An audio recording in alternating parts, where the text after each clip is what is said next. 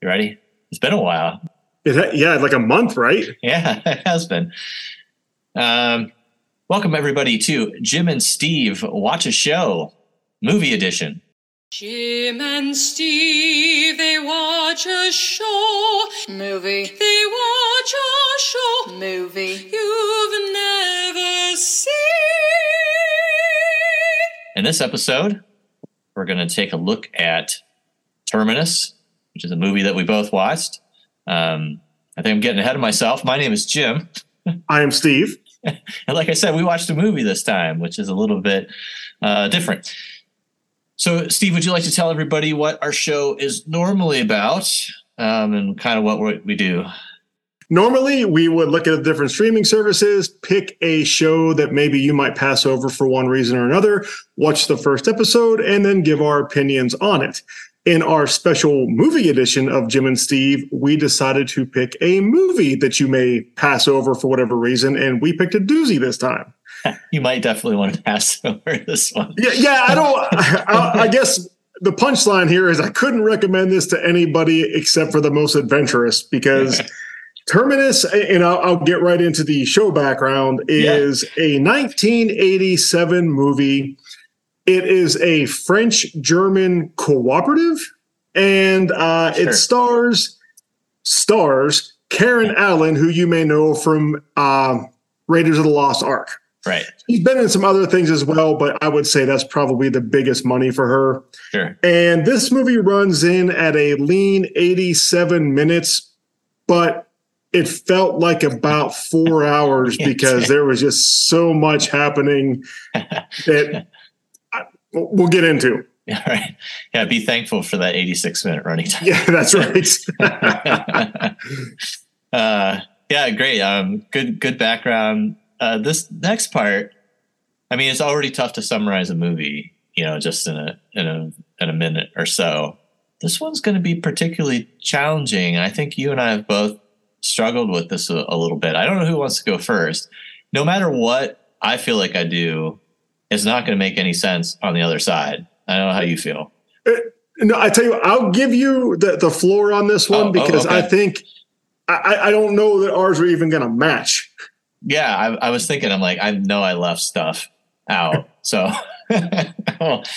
these are broad strokes. So here's my attempt at summarizing Terminus. Here we go. It's the future. It's a good start. There seems to be a government, independent factions of people, and rogue scientists. There's also a cross-country road race game. It's kind of like a video game, sort of. The truck and game were created by a kid named Maddie, created by the scientists. The game goes off track, and the driver named Gus dies. A one-handed guy named Stump takes her place. Another kid created by scientists, Maddie's sister, named Princess, shows up and joins Stump. Maddie then leads the truck, Stump, and Princess back to science headquarters. Another truck full of clones tries to kill him and blows up. An evil scientist dies. Maddie and Princess are united. I think. I don't know. That was really good. I think you hit all the high points. I guess. What do you got? Well, wow. You really covered it all. So, okay. Like you, it takes place in the future. I kind of gathered that they were trying to sell that it was post-apocalyptic. We'll get into it a bit more later, but it clearly was not. It was just like everything's cool, everything's regular, but we have this jive-talking truck named Monster that is kind of through Maddie guiding the contestant on this race. It sounded like it was supposed to end somewhere in the West, and the contestant would get their weight in gold if they succeeded. As you also said, things don't go according to plan. The contestant Gus ends up not making it. And a bunch of stuff just kind of happens after that. You touched on a lot of it, but that's kind of the plot. Yes. Yeah, you did much better with the details in the front end. I didn't know there was gold being offered. That makes sense. Well, the weird thing about it though is it's whenever you start the show, the contest has already started. That's right. So you don't ever get to see the front end of how the contestant was picked or given the truck or where the whole event started. But there's a couple of mentions throughout the movie that they're going to get their weight in gold. Yeah. And I didn't mention the truck monster, which is a big part of the movie. There's just so much and such weird things going to go on. And you're right. I think it's post-apocalyptic. But man, they have good road systems. They have a government. Yeah. They have a military. They have normal. Hell, in one of the villages, they were having a carnival with children and So it's not a post-apocalypse in any way that I think we've ever seen. No. It was bizarre. Which. I guess we can take a stab at this. Points of interest clarification needed for watching. So like you said, it's post-apocalyptic, but not what you would expect. Really? Yeah, it's not like there's an energy crisis. It's not like there's a fuel crisis. It's not like there's a reproduction crisis. There's no crisis.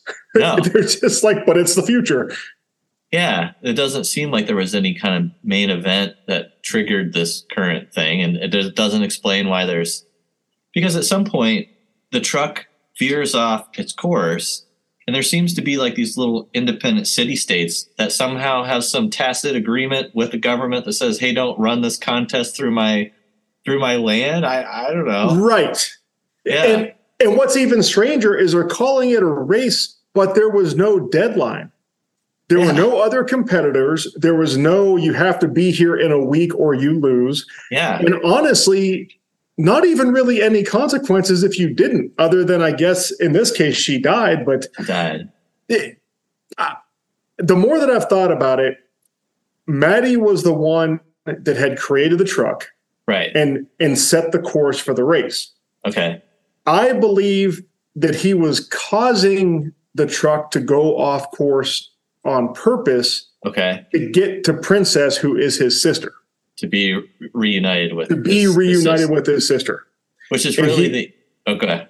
Well, and he was just using the race as kind of a diversion for the scientists to get there. Yeah. If we hang on to that plot thread, it gels a little bit. So that's very good. Well, that's the only thread it's the only sense I can make out of any of this, because the scientists that you mentioned, it's one actor playing three different roles, but it's not clear if you're supposed to know that or not know that. Yes. Is he cloned 3 times or twice, or is he supposed to be 3 separate characters and you just accept it as 3 separate characters? It was so confusing.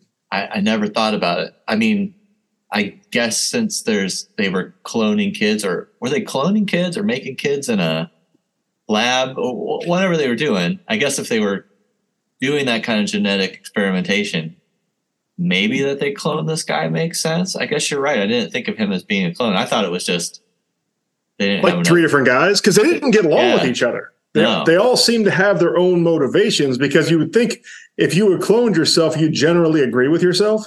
I'd hope. But these guys did not get along. Wow. Yeah. So many questions. I can't even really point to anything else that would help for you to understand this movie, other than I think that it's just knowing kind of what the movie is based on or is an homage to would be the only thing that you would want to know ahead of time, right? Yeah, and I think what they did is, remember, it's 1987 when they made this. I think they just looked at every other popular movie from around that time and said, let's cram as many of those ideas into one movie as we can. Yes. And let's get a known person as like the name on the film, because it's funny. She's only in it for first third, maybe if that. And then there's like footage they reuse of her being in the first right. 20, like what did you say, like 30 minutes most. Like it's between 20 and 30 minutes. I couldn't tell you which. It's in that range where she's gone. And they don't use her very well either. No. It's just they just knew that you would recognize her because Raiders of the Lost Ark happened fairly recently, and then they throw some Mad Max ideas in this, and they throw some a kind of Death Race 2000 ideas into this. Some of that Cannonball Run. Yeah, but just sort of like just vaguely all of these ideas, because the plot doesn't make any sense. The ending is not satisfying. No. I would even say they kind of threw the Warriors in here a little bit, because many of the military factions have weird face paints and like weird outfits. And the truck has no weapons. and I think only one person gets shot in the entire movie. There's a lot of cars flipping and catching on fire, right? Yeah, and there's a lot of guys that carry guns. Yeah. But I think only one dude actually got shot. Yeah. So the whole thing is just baffling. It's certainly not Escape from the Bronx level of shooting. Oh, no. or slow motion flipping. But there was some slow motion fighting, which was awful. It was awful. And to your point, everything in this world is highly explosive. It's like they would hit a mailbox and then it would just blow up. And then the car would come to a stop on its own, but then it would explode. There's that one scene when all the Jeeps explode, and I was waiting for the guard booth all by itself out in the middle of the frame to explode. I thought for sure that was going up, but it totally didn't. All right, so if we were going to say, it might be hard, positives and strengths of this, is there any redeeming quality from this film? Anything you enjoyed? It is unintentionally funny. I will say that we had some good laughs while watching this movie. More because you're just like, what is going on? I know. I agree. It's campy. If you're a B movie fan, I mean, you got to watch this. It's just ridiculous. I think like I was just talking about the slow motion fighting. When you see Karen Allen doing some kung fu moves, I mean, it's literally like somebody has just walked her, like the stunt person's just walked her through it. And they filmed it. This is like the definition of mailing it in as an acting journey. And as we talked about, I wish there was a way for me to find out how much she made for this, because it had to be a crap load of money to agree to do this. Yeah. How'd she end up in this film? This is after Raiders. This is after some other well-known films she did. Yeah. It's like you said, either it's a boatload of money or a personal favor. Or someone had blackmail on her, or something. If I ever meet her, this is going to be my question. First question: Why did you star in Terminus? I wonder if she even remembers it. She's like, I don't even know what you're talking about. I would play dumb too. I would block this out. Like what? I would totally block this out. Are you from Germany or France? I have no idea. Like, can you imagine somebody back in 1987 in Germany or France going to the theater and watching this thing? And leaving satisfied. Yeah, I mean, I can't. I can't even believe this was in theaters. But we've covered a lot of this, but weaknesses and drawbacks. Anything that we haven't already kind of everything else. The movie will make you laugh, but it's not trying to, and that's positive. But then every single other thing, like there is not a coherent plot, and I've spent the last 4 days trying to create one in my head just for the purposes of our show, because otherwise it would make no sense. Right. I mean, you're right. It's like everything else. If there's anything else I can point to, I mean, just missed opportunities. I think you mentioned that if they just stayed on the Karen Allen thread of completing a race, I think it could have been watchable. Yeah. Some of the animatronics and puppetry that you kind of get a brief glimpse at was kind of cool, but completely wasted. Like, right. All the kids at the end. Yeah. Well, and oh my God. And the semi that just turns invisible. Yeah. There's no explanation for it. There's no technology that you've seen to suggest that anybody else can do that. But this semi with a full trailer of children can just turn visible or invisible at will. Yeah. Like, why were they cloning the children or making the children in the back of the semi truck versus the underground lab full of science? Well, and the workers, oh my God. It's all female workers and they all are wearing more eyeshadow than I think like a Target makeup counter could possibly hold. Yeah, with the shoulder pad and stuff. It was just, there's so many things. You're right. It's like they took a bunch of 80s ideas, put it in a blender, hope something good would stick, but it just did not. And you and I have both seen a lot of B movies, and you kind of know what you're getting into with these. You kind of look for them, right? We looked for this one. Right. But I didn't expect it to be this just fragmented and usually it makes, it's not great, but usually it makes sense. Well, and this is the first movie I've watched that truly didn't have a plot. And you come to realize no matter how bad the movie is, it's very important to get from A to B. That's right. And this movie never does. No. There's just nothing. Well, it was sort of a bait and switch at the beginning because when we started watching it, I'm like, yeah, okay, whoa. And then and it's off the rails. It's, there's no coming back. Oh, and even they had Karen there for some period of time. And even her death was completely unsatisfying because they didn't show what happened to her. I don't even know how she was hurt. No, they just something happened. They put her on a table, and she died. And she was kind of bleeding. You saw it because she had blood on her hand. But that's right. Did they stab her, shoot her? I don't know. No. She probably was just like, please, somebody write me off the script. Right. She died from the script. All right. Well, so we normally say something like, would you watch the whole season? How's this compared to other shows that we've watched? So I think you might have said this up front, but would we recommend this to people who are a fan of like kind of these B movies?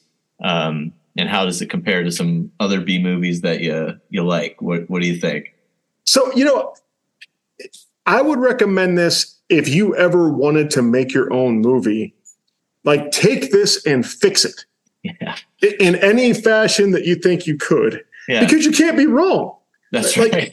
There are ideas in this movie that could work, but I would probably have to make 4 movies and pull like a strand out of Terminus and make one and then pull a different strand and make another. Yeah. I think you could get some real mileage if you tried to remake this and cleaned it up. Yeah. That's definitely what we need, a remake of Terminus. Yeah. For sure. Yeah, we can put that out as a challenge. Somebody who's got some software. There's the nerd challenge. Yeah. Fix this freaking movie. Fix this movie.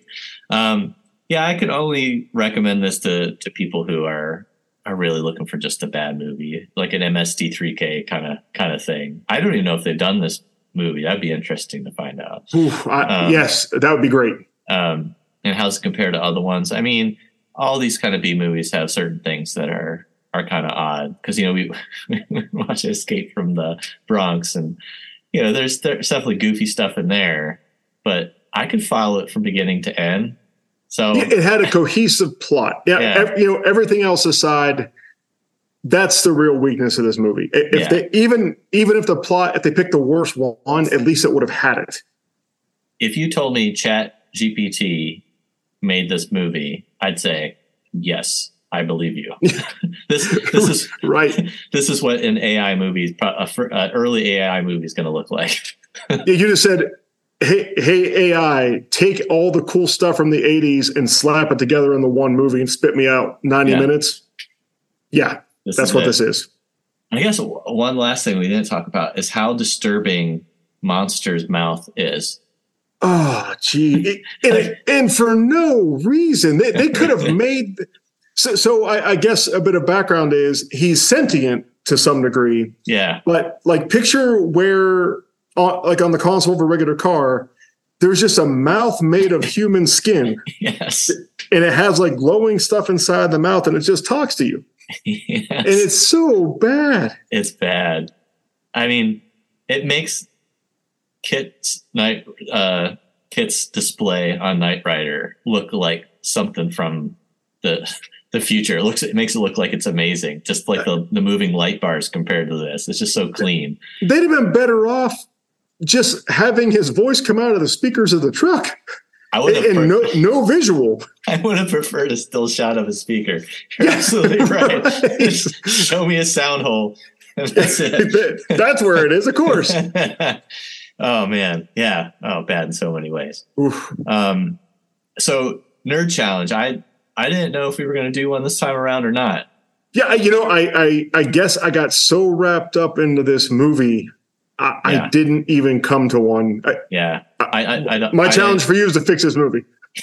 I'll throw it right back at you. We'll do a follow up. Do a Jim cut and Steve cut. Yeah. see how it happens.